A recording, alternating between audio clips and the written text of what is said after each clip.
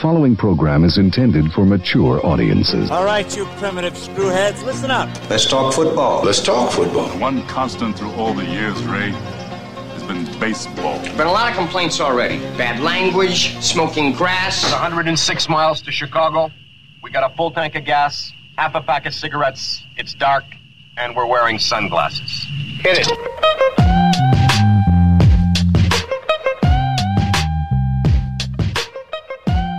Been a couple of weeks since we have recorded a intentional foul podcast. Lots to talk about. Like you said last week, how are you busier during baseball season than we were in basketball? Golf league started. I don't know what I was doing last. I had a baseball game on Monday, had one Tuesday, golf Wednesday, game Thursday, and then we don't want to take up our Friday night. And we also live in fucking Greenland, where it's like, do we have a spring anymore? It was one day. That's about it. Seriously, we go from one shit to summer. That's about it. That's about it. And like you said, if the hurricane gale force winds can stop and actually give us a nice day, that would be beneficial. Yeah. But either way, Mondays seem for the very near future and in the summer, like when we'll be able to do stuff. But there is a lot to cover. I mean, we've been through the NFL draft. You and I have texted about that. Playoffs for the NBA are in full swing, and we're about a month and a half into the baseball season. So we got some stuff on this edition. I was going to text you the other day because you and I have talked at length at some points about frozen pizza. Mm-hmm. You've been to the grocery store lately, and as a single dude, have you seen the inflated costs on pretty much everything in the store aisles? Because it's hitting frozen pizza. Oh, yeah. And couple that with the supply. I don't know the last time I bought a Jack's frozen pizza, but it's your basic run-of-the-mill, thin crust, whatever. I got through. I think I was alone one night. Jane and the kids were doing something. I'm like, I'll just throw this in here. I felt kind of bad because I ate the whole thing. Because normally the frozen pizzas that we buy as a family, I can't do that.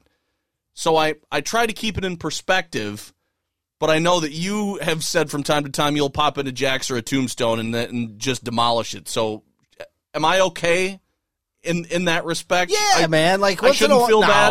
No. Because I kind of did. No. Okay. I mean, if you ate the entire one all the time, maybe you should feel a little bit bad. It was like, first of all, you bought it. You can eat it. Who gives a shit?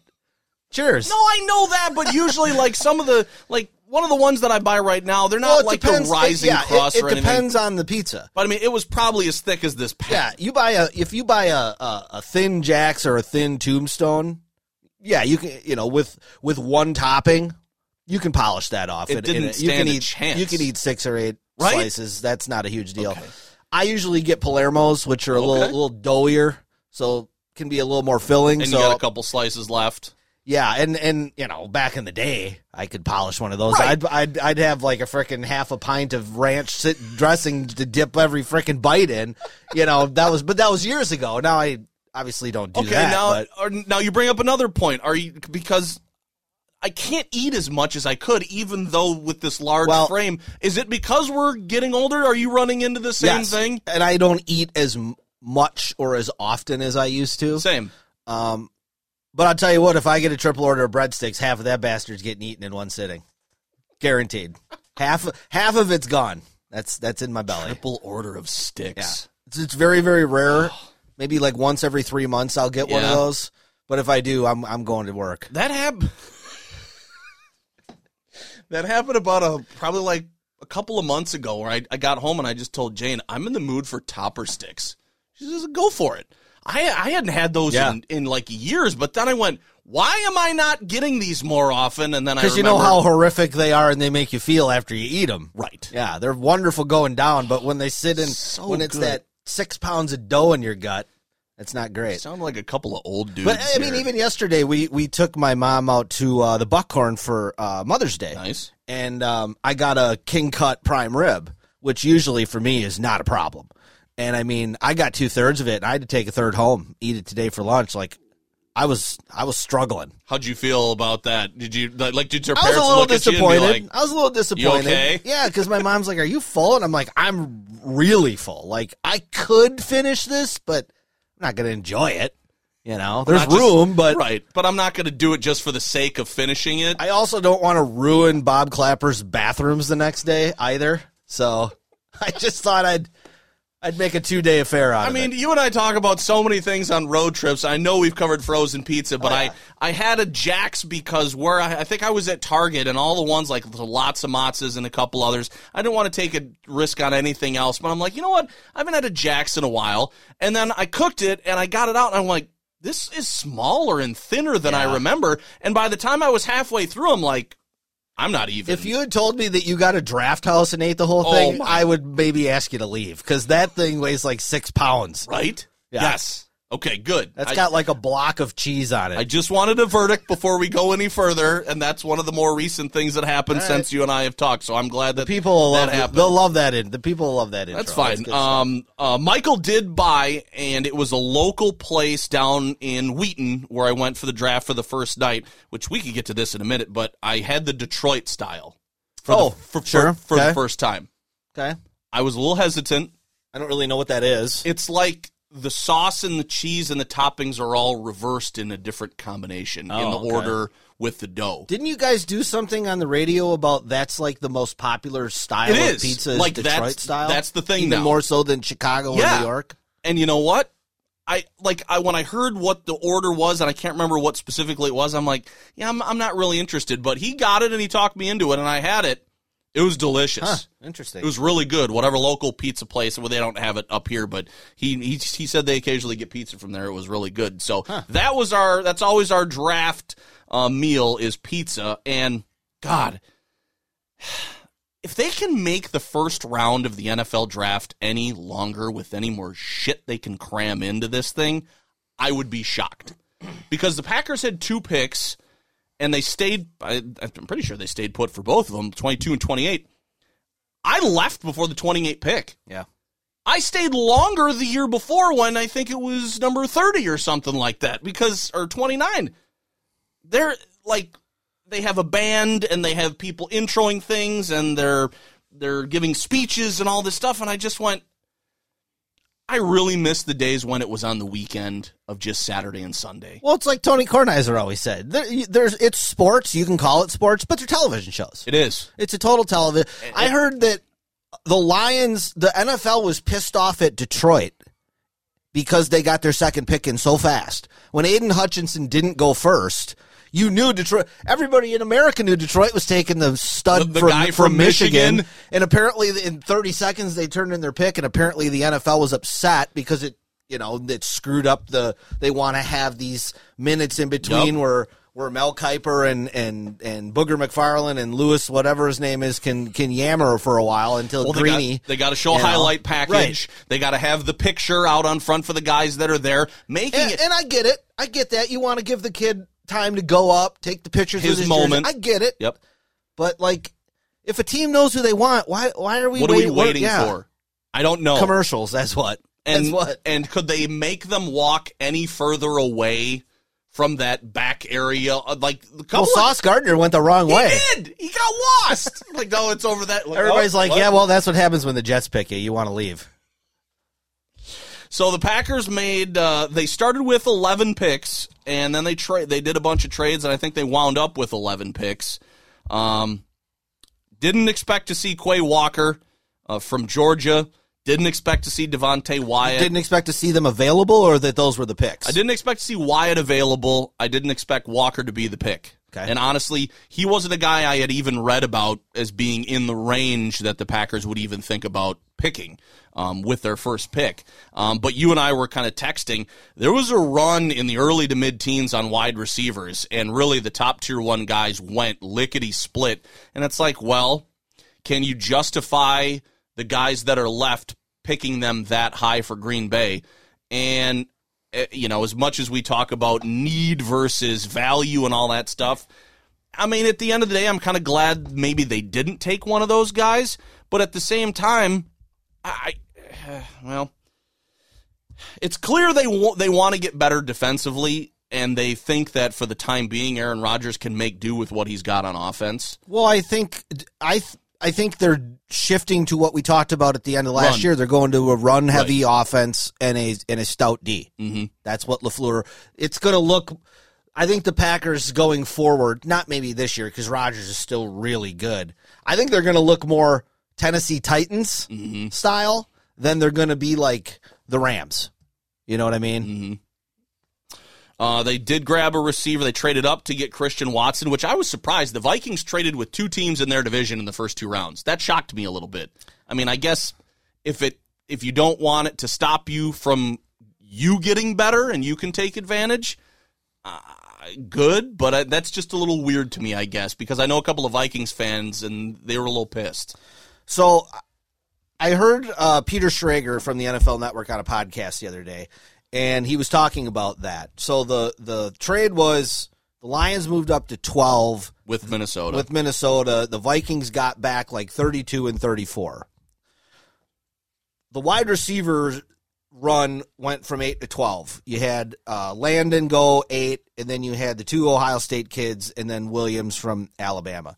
And then you had a drop in the talent. So if you didn't get into the top 12, you had to trade up. If you're the Packers, you have to get into the top 12 to pick one of those guys.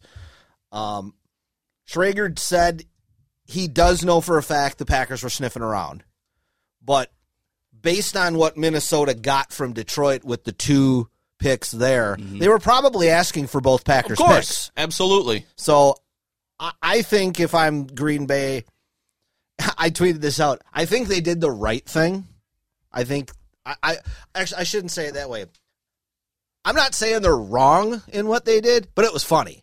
Just because of the way it all played out, Sure. And everybody thinks they're going to take a wide receiver. They got these 2 picks. Maybe they package to go up. They do none of it and take no wide receivers. And at the end of round 1, it's kind of like, this is pretty hilarious. That's what Lauren said, the exact same thing. He said if they get out of round 1 without picking a wide receiver, there will be people marching on Lambeau. And like I said, that. I don't know that I'm not saying that they're wrong. I'm not saying they should have traded up to 17 and reached for somebody that they don't think is any better than this guy they got in the second round.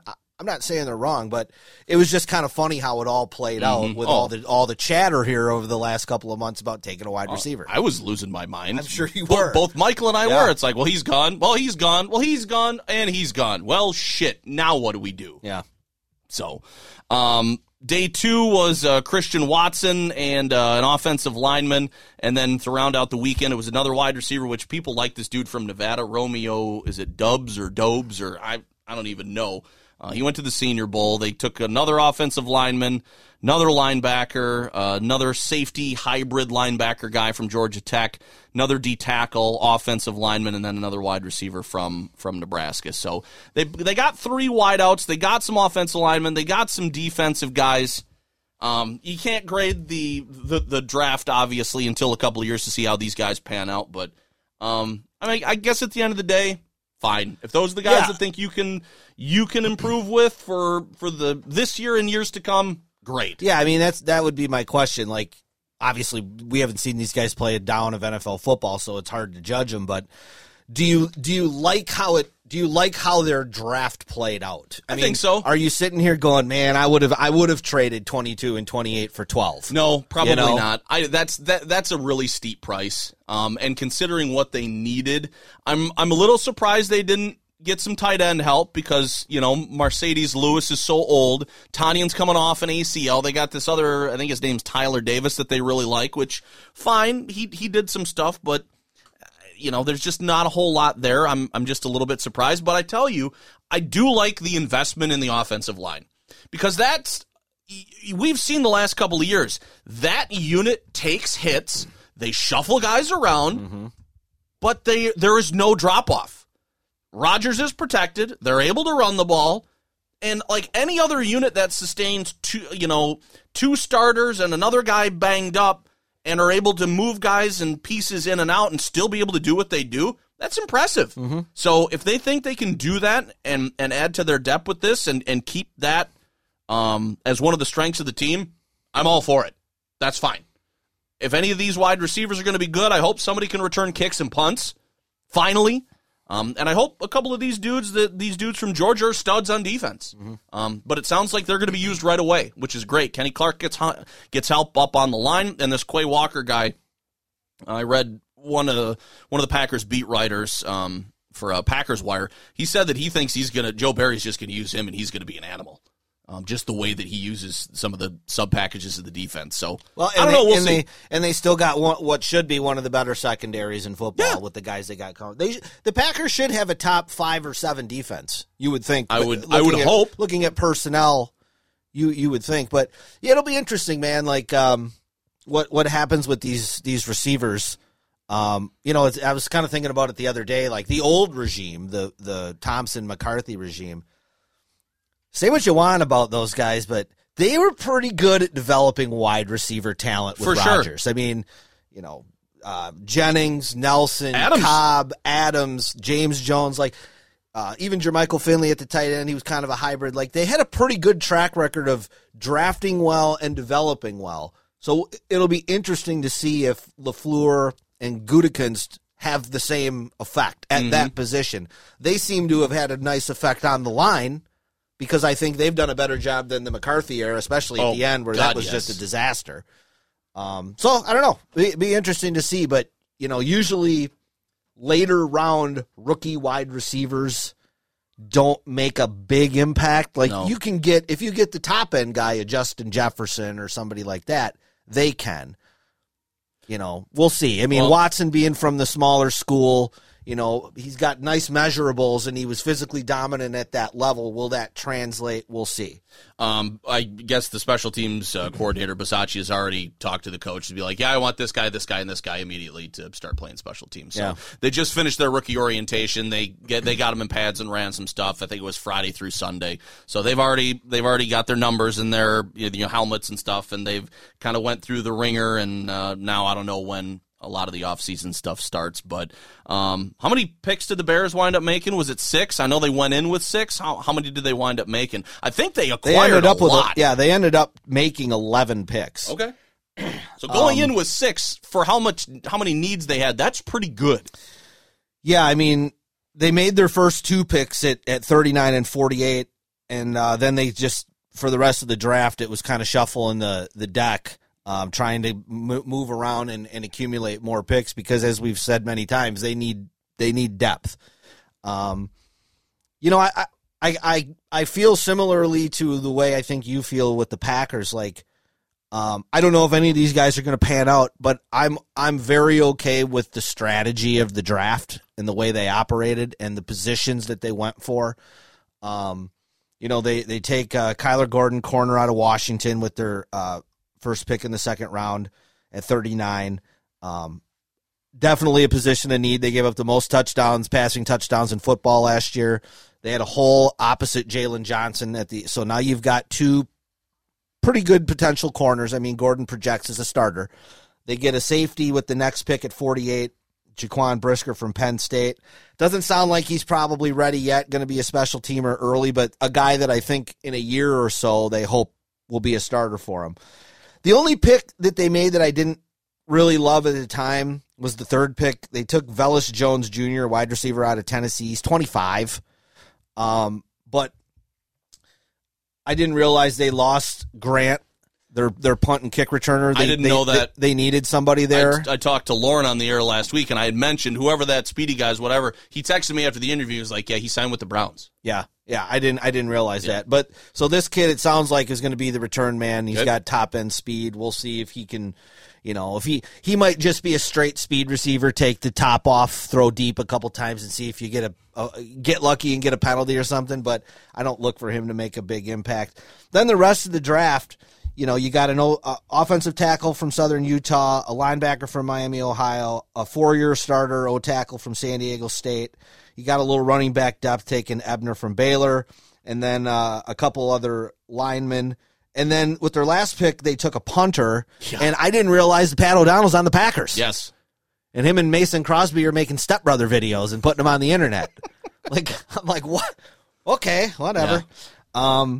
But yeah, I mean, similar to the Packers, I think a lot of Bears fans were hoping for a receiver. Somebody, a plug and play, not the kid they got that's going to be a returner, but somebody that can help Fields. But, you know, there was a couple guys there. I think Pickens was around still from Georgia. Sky Moore, I think, was still around. There were a couple of guys like that. You know, obviously the Bears scouting department didn't care for those guys, and they went defense. And really, nobody should be super surprised at the first 2 picks being defense because you just hired a coach who's a defensive guy. So I think that's probably where he wants to shore it up first, and then giving themselves some nice depth on the offensive line. You know, you draft 5 linemen and you hope 2 of them pan out. I mean, that's just kind of where they're at right now. Mm-hmm. So we'll see. I was pleasantly surprised with the non-fuck-upedness that they perpetrated that weekend. So, and I'll tell you what, man, I ended up watching a lot of the draft. I watched most of the first round, and then I caught myself. I didn't sit down and watch a ton on Saturday and Sunday, but I had it on. Sure. So I'm just doing stuff around the house, coming in and out, and I'm watching, and obviously I'm watching for Bear Packer picks, and every time I went to see a Bear pick, they traded it. I'm like, God damn it, I got to come back now. I'm looking at my watch. I'm like, I got to come. I don't know, 20 minutes maybe I can go do something, but yeah, it was an entertaining draft. I give the NFL credit, and Vegas is a pretty good spot to have. Oh, absolutely. I thought there were looked like the Deer District out there. Yes, you know, I was really, really surprised it was that packed. But who was I really actually impressed that they didn't mess up with the amount of picks that they had? I mean, I thought the Jets had an excellent draft. I would agree. I thought that the Ravens had an excellent draft. I don't know what the hell the Titans are doing. No. I mean, you give away a 24-year-old franchise wide receiver. No, I didn't get because that you didn't either. want to pay him? Like, I don't. And by all accounts, he's like the most wonderful guy in the world. He's a great team leader. Like, I don't. And then you draft a quarterback, and Tannehill comes out and says it's not my job to mentor him, which I'm on Tannehill's side with this. Because I think there's a disconnect between the question and the athlete response that nobody wants to fill in. I think the athlete is the quarterback or whatever is perceiving it as like, I'm supposed to groom him to take my job. Well, that's not really what I think mentoring is. Like, mentoring is like, in the preseason, if Malik Willis is struggling, that's where Tannehill in the quarterback room is like, hey, man, if you do this, we want this guy to do that, yada, yada, yada. I'm not saying he should, like, clear the way for him to take his job, and I think that's where the athlete is thinking the question is coming from, but I think it's really more of like, you know, are you going to pass on your knowledge? Right. We want you to help this guy get better. You know, you're 32, you're not going to play forever, you know. This guy, maybe this guy ends up on a different team, but are you going to pass on the knowledge? I just think it's funny how those kind of comments get so overblown. It's just really weird because you just look at that situation. It's like you don't expect these guys when they're in the quarterback room to not talk to each other. Well, it's like, and I think Favre said something similar years ago about Rodgers, but it's like if Aaron Rodgers asks Brett Favre a question, do you think Brett Favre's not going to answer it or he's going to tell him the wrong answer? Figure it out yourself. He's not going to say that. No, if a guy asks a question, you'll help him. But, yeah, you know, it is what it is. It's competitive sports. I know the Giants had 2 top 10 picks. Everybody says build with the line. They took offensive and defensive line. I mean, other than that, nothing really stuck out. Just a lot of trades, a lot of wide receiver movement. Yeah, Hollywood Brown got traded to the Cardinals. Well, that was foresight on their part because I think they knew the Hopkins thing was coming down the pike. It's like, well, we can't afford to be without this guy, so let's see if Baltimore's willing to do something. And Hollywood wanted out because he knows he's never going to put up numbers in that offense with Baltimore. And then I found out the other day that apparently him and Kyler Murray are like blood brother, best friends from being together at Oklahoma. So that was a keep Kyler Murray happy trade as well because he seems to want to whine about his contract every other day. Fun stuff. Yeah, but other than that, nothing. I mean, Kenny Pickett going to the Steelers, so I mean that's their dude now, I guess. Nothing really was surprising or shocking in that first round. I was kind of disappointed when Karlaftis was still there a couple of times. And I know that was your guy. Didn't take him. Yeah. Who ended up getting him? Chiefs. They had a good draft. 2 picks later. Him and McDuffie in the first round. That really helps that defense. Yeah. So that's That's all I really And then got. I didn't have it on the roster, but we had 3 or 4 Badgers get picked. Ferguson to the Cowboys. Yep. Chanel, I can't remember where he went, but I think he went 3rd round. And then I think somebody went to the Chiefs. I want to say. Yeah. Sanborn went to. Oh, geez, I can't even remember. Yeah, now. there's too many picks to remember, but Really- it's always cool to have a couple I was Badgers like, get picked. and a lot of Badgers also got picked up in undrafted free agency. I mean, Danny Davis is a Green Bay Packer. Yeah, I think the Bears. Oh, the Bears got one of the linebackers. I think they might have Sanborn. Okay. I haven't kept track of the free agent stuff, but I think that's going to be one of the surprising guys because of how hard he works and how instinctive he is. He might wind up being one of those special teams animals for you guys that might be like a decent backup. Yeah, I'd take so, that. So we'll see. So that's the draft that was about a week and a half ago. But the NBA playoffs, I know we're kind of on deadline. We want to get done by the time the Bucks tip off. Close to it, yeah. A little more than a half an hour, so we can roll through some NBA playoffs. You and I really haven't talked about this, or we haven't done a podcast since the Bucks won their first round matchup. So now they're up 2-1 Boston. A little bit surprised that they went out and got game 1. Were you? Well, no, I'm not super surprised. Okay. I mean, I've kind of had a hard time figuring Boston out all year. They're really good defensively, but they rely a lot on Al Horford, who's 35. They don't have a lot of depth, but they've got 2 really good wings in Tatum and Brown that can score. So, going into the series, obviously you're concerned because you're short with no Middleton. And before the series starts, they announce he's out for the series. So in game 1, it took a great Giannis game, triple-double. Guys made some shots in timely spots. And defensively, Boston wasn't ready for that. The Bucks played that game very similar to the way they played the finals last year defensively. It was very physical, and Boston wasn't prepared for that.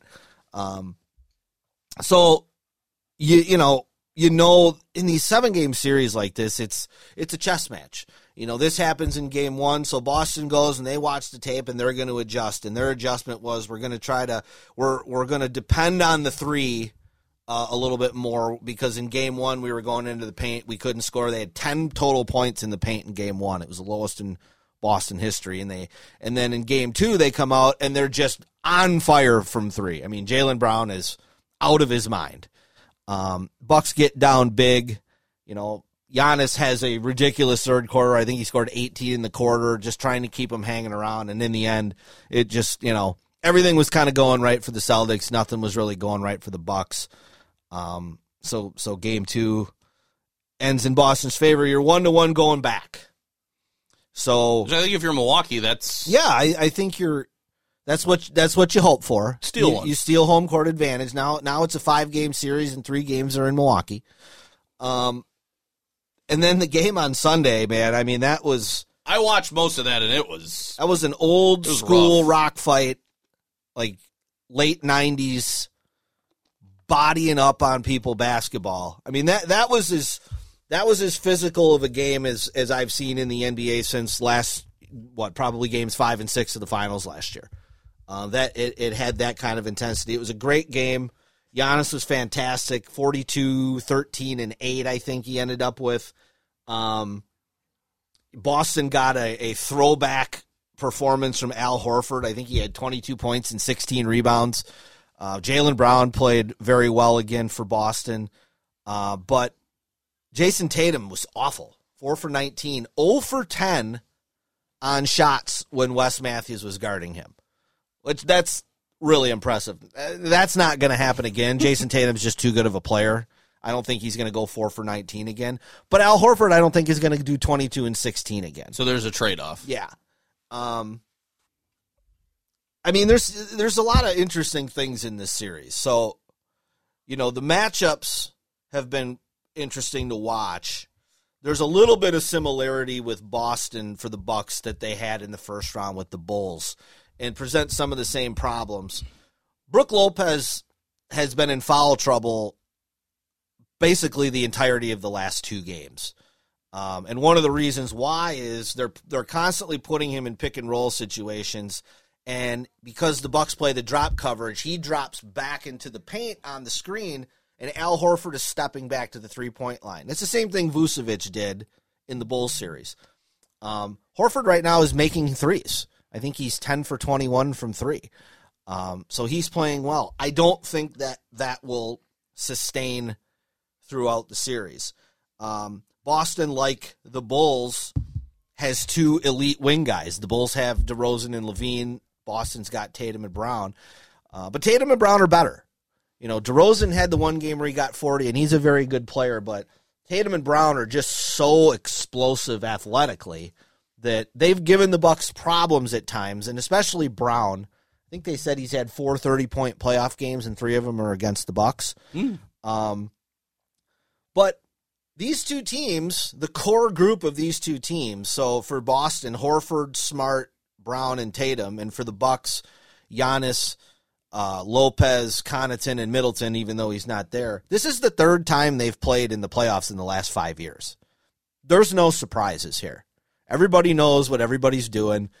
Lopez and Middleton and Smart and Brown and Tatum were all on Team USA together a year and a half ago.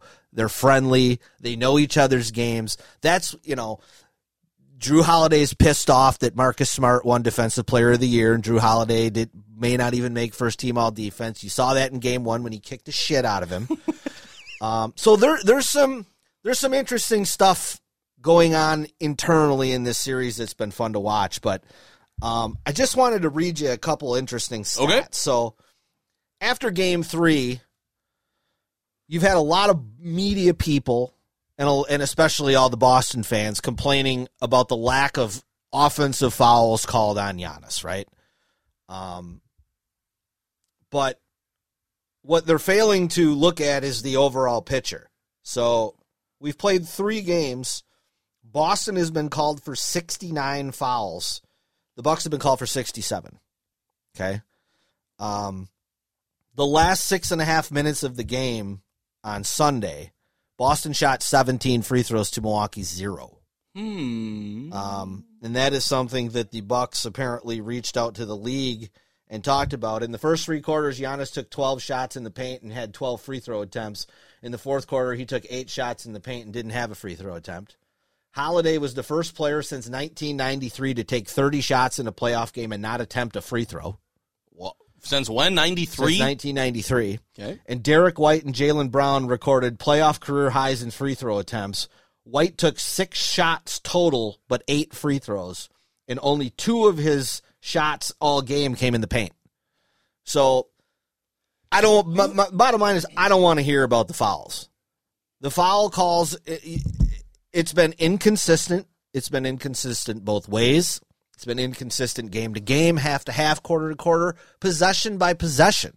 There's been times when guys have gone down and blatantly pushed people off, like Tatum did at the end of the first quarter when he shoved Wes Matthews in the face and they didn't call anything. There's been times when guys are standing with their hands at their sides and they're blowing the whistle. So, you know, I understand it's frustrating for Boston fans and for me, as a Buck fan, to finally have the guy that the other fans are complaining about is getting too many calls. I mean, as a Packer fan, this is right up your alley with your boy Rodgers playing at home in Lambeau. Like, you get all the calls. This is great. It's a nice feeling for once as a Buck fan to not have to go against Iverson where he gets every call, or Jordan where he gets every call, or Durant where he gets every call. We got the guy now that, although I think he's probably gets fouled 4 times every time he goes into the paint, this is just the way this series is going to go. And Robert Williams is out tonight with a knee injury. I'm just not sure Boston physically, as this series goes longer, I don't know that they can physically hold up. Well, and Giannis said after the first game, he said, if this was a really physical game and if it's shaping up to be this kind of series, I'm fine with that. Mm-hmm. Let's go. Yeah. I mean, he's a freight train. I mean, he is the closest thing to Shaq we've seen since. He does probably get away with some offensive fouls that aren't called. So Wilbon was tweeting about after that game. But what you're not realizing is he's fouled 4 times before the offensive foul. So it works both ways. I expect tonight a lot of flopping from Boston. I think Giannis needs to be very, very careful in the first quarter of how hard he attacks the basket. I don't want him to settle for jump shots, but I think he needs to be very aware that Grant Williams and Marcus Smart are going to try to flop. So and I rely on you for this because I just don't know, is that just ingrained in some players, or do you think that is also coached? What flopping? Because we know guys get a label, because of their just normal behavior in certain situations like that. Like, that guy's a flopper, we know it. But do you also think that just to get the competitive advantage in a series like this, anybody who they're going to put on there, just take one, well, dive? I think that is going to be part of the strategy. Yeah. And what usually happens after all these playoff games is whoever loses, they send their tape into the league and they point to 6 or 7 calls that they think were missed. And then the Bucks will do the same. Even if they won, they'll send in a couple that they think were missed. And then the league gets with the referees that are going to ref the next game, and they talk about things that they want to emphasize and things that we're not going to allow, hopefully, to get away with in said game. So, yes, I think the flopping is part of Boston's strategy, but you also have a couple guys in Derek White, Grant Williams, and specifically Marcus Smart, who that's how they play. Marcus Smart is a flopper. He is the NBA version of Brad Davison. He's just always around other people's feet. And, sometimes he gets those calls against Giannis. Sometimes he doesn't. But, yeah, I think flopping tonight. I think a Bobby Portis technical tonight. Ooh. I think a possible flagrant foul on somebody tonight. I think this is the game. Boston's desperate. They know if they go down 3-1, they're not winning 3 in a row against the Bucks. I think if this gets to a 6th game, I'm just guessing. I haven't read or heard anything. If they get to game 6 in Milwaukee, I think Middleton plays sparingly, and then I think he's ready for game 7. I don't think it's fair to bring a guy back for game 7. It's just to throw a guy in that hasn't played in 3 weeks to a situation like that, even as good as Middleton is. It's just not fair. They did it the other night with George Hill. George Hill quietly came back, played 10 minutes. Didn't score, didn't hurt you, but he got his feet wet. I expect to see much more of him tonight. I think Javon Carter's minutes are going to be done. He's too small in this series. Every time he goes up for a jumper, he's had a hard time getting his shot off. So, I don't know, man. I think if the Bucks win tonight, I think this game or this series ends in 6 at the most. I think if Boston wins tonight, it goes 7. Okay. So, all right. Other NBA playoff series: Golden State and Memphis. The other game tonight. That's a 9:00, and Golden State up on Memphis 2-1 on that. Just run down a couple of things from that series. Well, this has been the series of the questionable foul. In game 1, Draymond gets tossed because he grabs a guy by the jersey as he's in the air and pulls him down. So then Memphis is all pissed off about that. In game 2, it appears that Dillon Brooks retaliates in a way and takes out Gary Payton II on a layup early in the game. Break his elbow? Payton ends up fracturing his elbow, which is a big loss for Golden State because he's their best defensive perimeter guy. And when you're going up against Ja Morant in this series and then potentially either Luka, Chris Paul, or Devin Booker in the next series, that's a big deal. So then Dillon Brooks gets thrown out of the game 2 and then is suspended for game 3. And then in game 3, Ja Morant gets hurt on a play where Jordan Poole kind of grabbed his knee and pulled a little bit. To me, it didn't look like much, but Ja is now out tonight for game 4 with the knee problem. You had Steve Kerr, who the media have kind of anointed as Popovich 2.0 because he's outspoken and he's super liberal and they like that. He accused Dillon Brooks of breaking the code the NBA code when he did that play. John Morant then fired back after he got hurt. The Jordan Poole broke the code. So there's a lot of tit for tat in this series.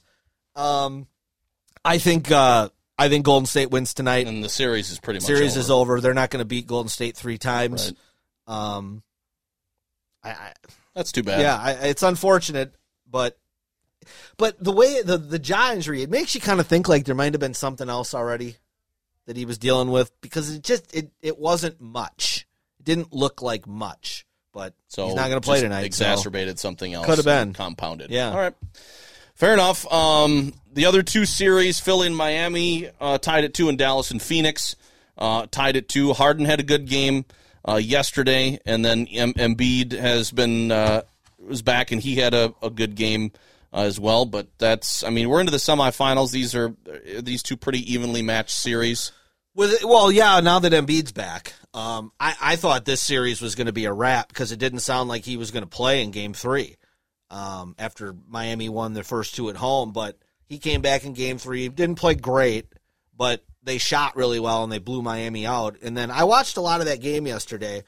Harden was hitting some ridiculous shots. So, is he quote unquote, is he back, or did he just have a good game? I'm not sure. We'll see tomorrow. But Embiid's a hell of a player, man, and he's the biggest guy on the floor by far. Miami doesn't shoot the ball particularly well from 3 on the road. It'd be something if Philadelphia could come back and win this series.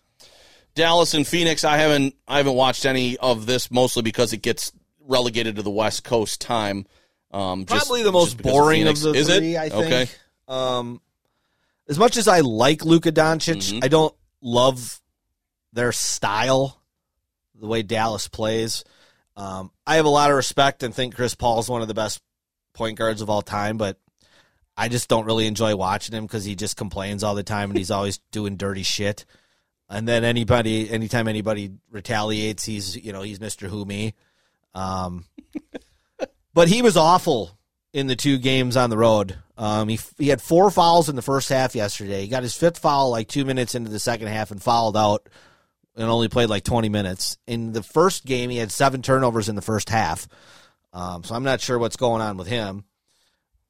Luka is an amazing player, but this Dallas team reminds me a lot of Harden on the Rockets a couple of years ago, where it was just like, this dude does everything all the time, and then he dribbles the ball for 22 seconds and then throws it to you with 2 on the shot clock, and you have to make the shot or else you're a piece of shit. That's kind of, and Dallas at home has made more shots than they did on the road. But Phoenix has made less on the road than they did at home, and that's kind of why Dallas won. I mean, Luka was okay yesterday, but it wasn't a vintage Luka game, but I don't know. I don't see either of these teams beating Golden State in the next round. I just okay. I don't know. Phoenix is really good. I'm just not sure who are you playing well right now. Who are you banking on for the Miami-Philly series, or is that kind of a toss-up? That's a toss-up to me, man. Neither team has won a road game yet, so we'll see. I mean, that's an interesting one. And then you had the fan incident with Chris Paul's family. I watched the link that you had sent me from Charles and what we had talked about. I think it was on our last episode where you said, every guy gets one freebie. Yep. Barkley just says 5 minutes at center court. Right, that was great. Shaq said, what did he say? Something like, no, I think it was Ernie who said they're going to need 5 minutes. Like, oh no, I'm going to toy with him. Yeah, I'm going to hit him with some jabs.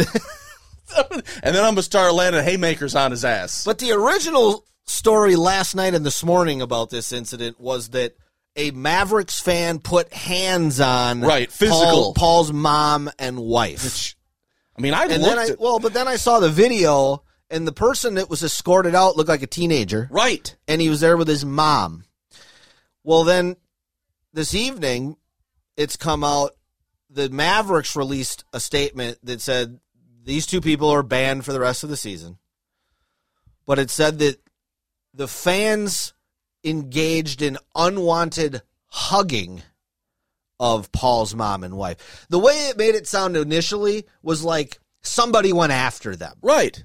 And Chris Paul's They were reaction, accosted. yeah, and Chris Paul's reaction on the bench, and when he's telling a teenage kid that he's going to see him later, that made it seem like somebody like threw a punch or something like that.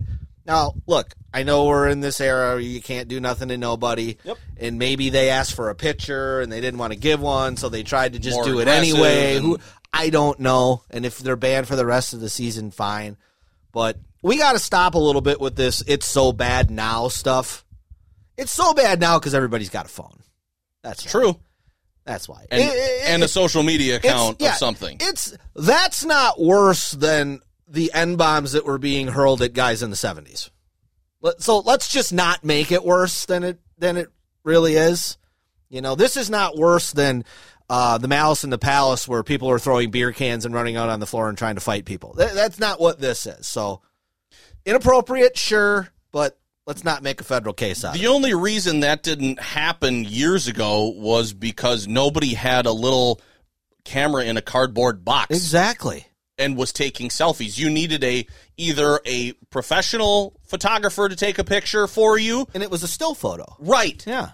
It wasn't some video clip that you had to have happen, but now you have people who want to get noticed and want to do these things, and everybody has the ability to do it. It's just like at these Little League games where you see the videos now of the Little League dad going out and screaming at a home plate umpire. It's like, dude, that shit happened when we played.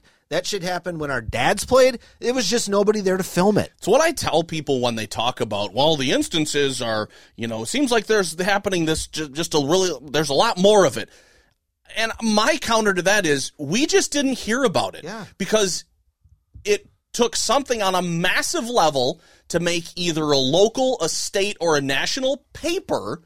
And that's the only way that we knew that it happened or on TV on the news. Because otherwise, nobody knew. Now it's so readily available information and stuff to see and hear. It's like, well, we're hearing about it more because we're able to. Well, it's like I compare it to these teachers now that get in trouble for having inappropriate relationships with students.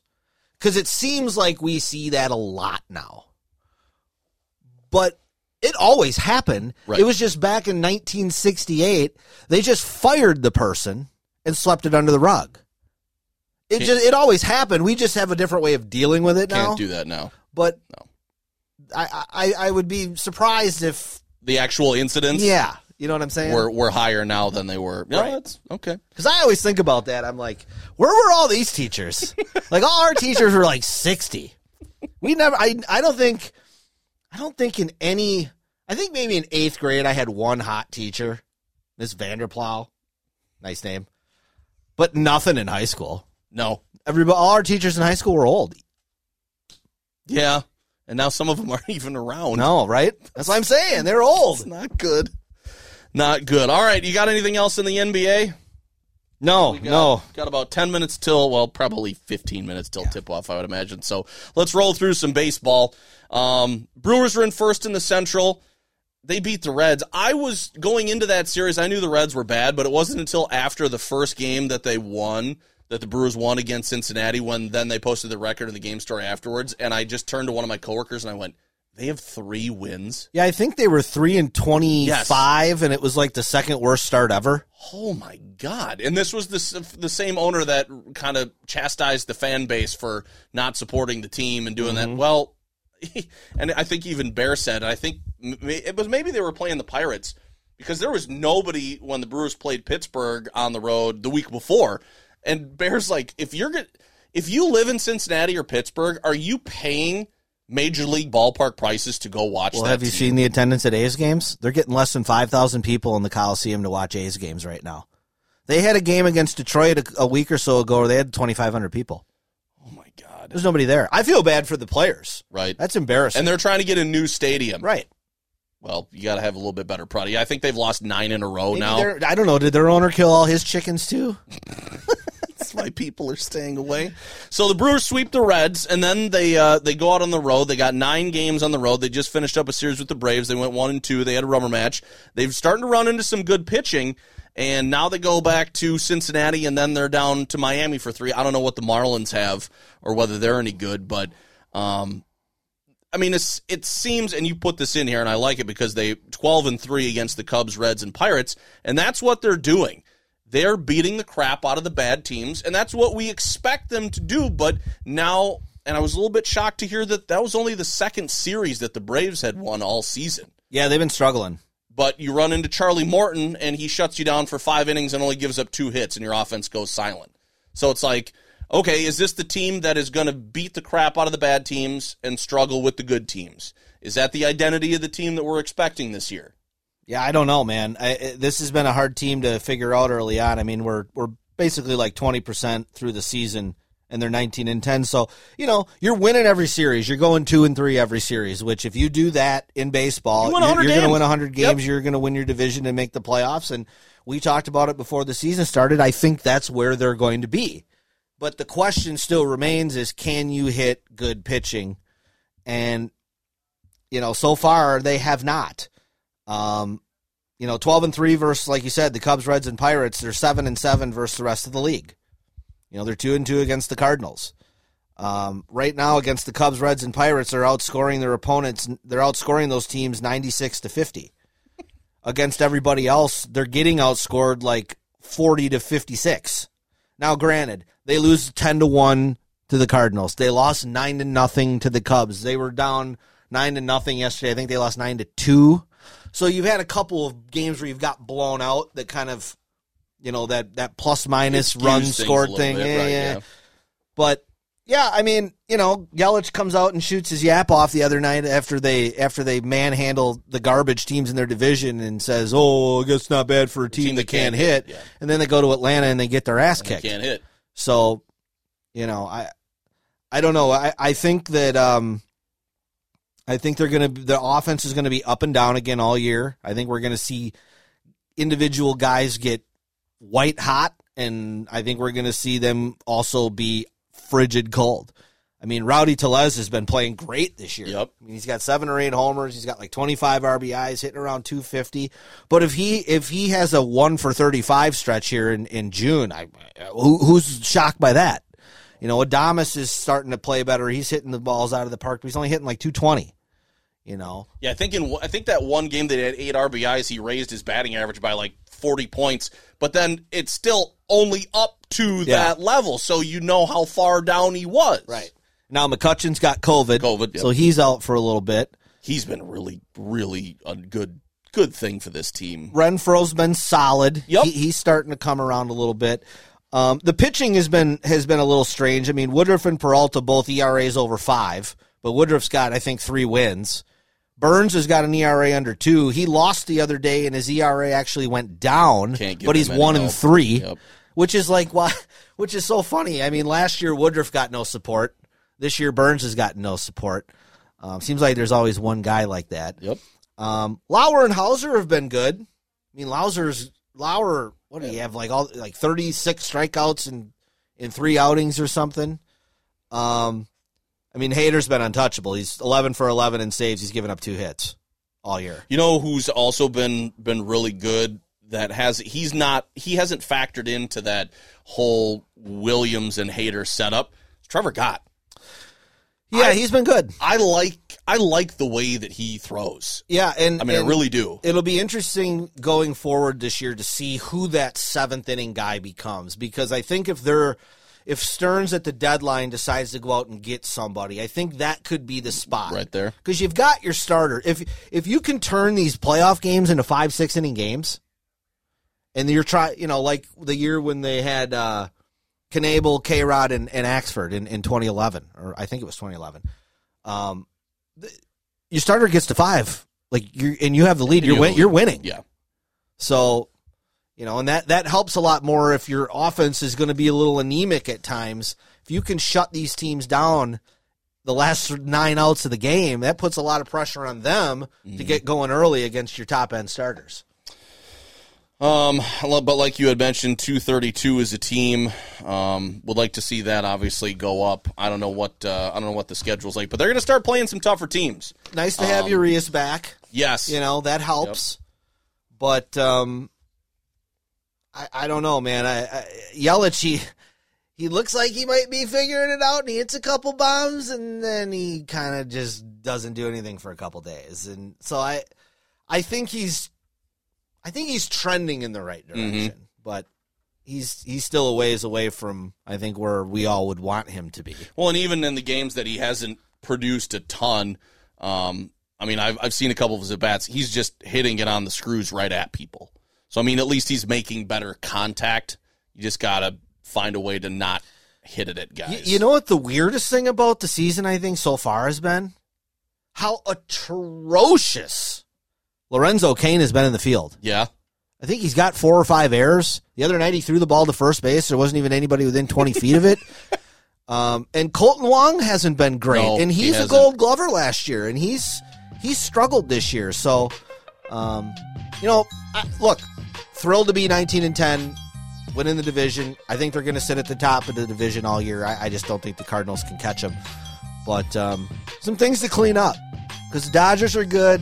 Mm-hmm. The Padres are good. The Giants are good, and I think the Mets are legit. I was just going to say they're legit. So, all right. That's a very kind of catch me up businessy intentional foul. We're going to have Bucks tip off here. Dan's going to go plop in front of the TV. So I need at least 3 Bobby Portis threes tonight, and I need at least 2 Grayson Allen threes tonight for the Bucks to win. They got to get the 3-ball going a little bit. What do you got up in the slow cooker? I smoked a pork loin on Saturday, so yeah, got a little of that going. All right, tip off is coming up here in moments, so we will get out of here. Thank you for listening. Sorry it's been a couple of weeks. We'll try to be back next week as well.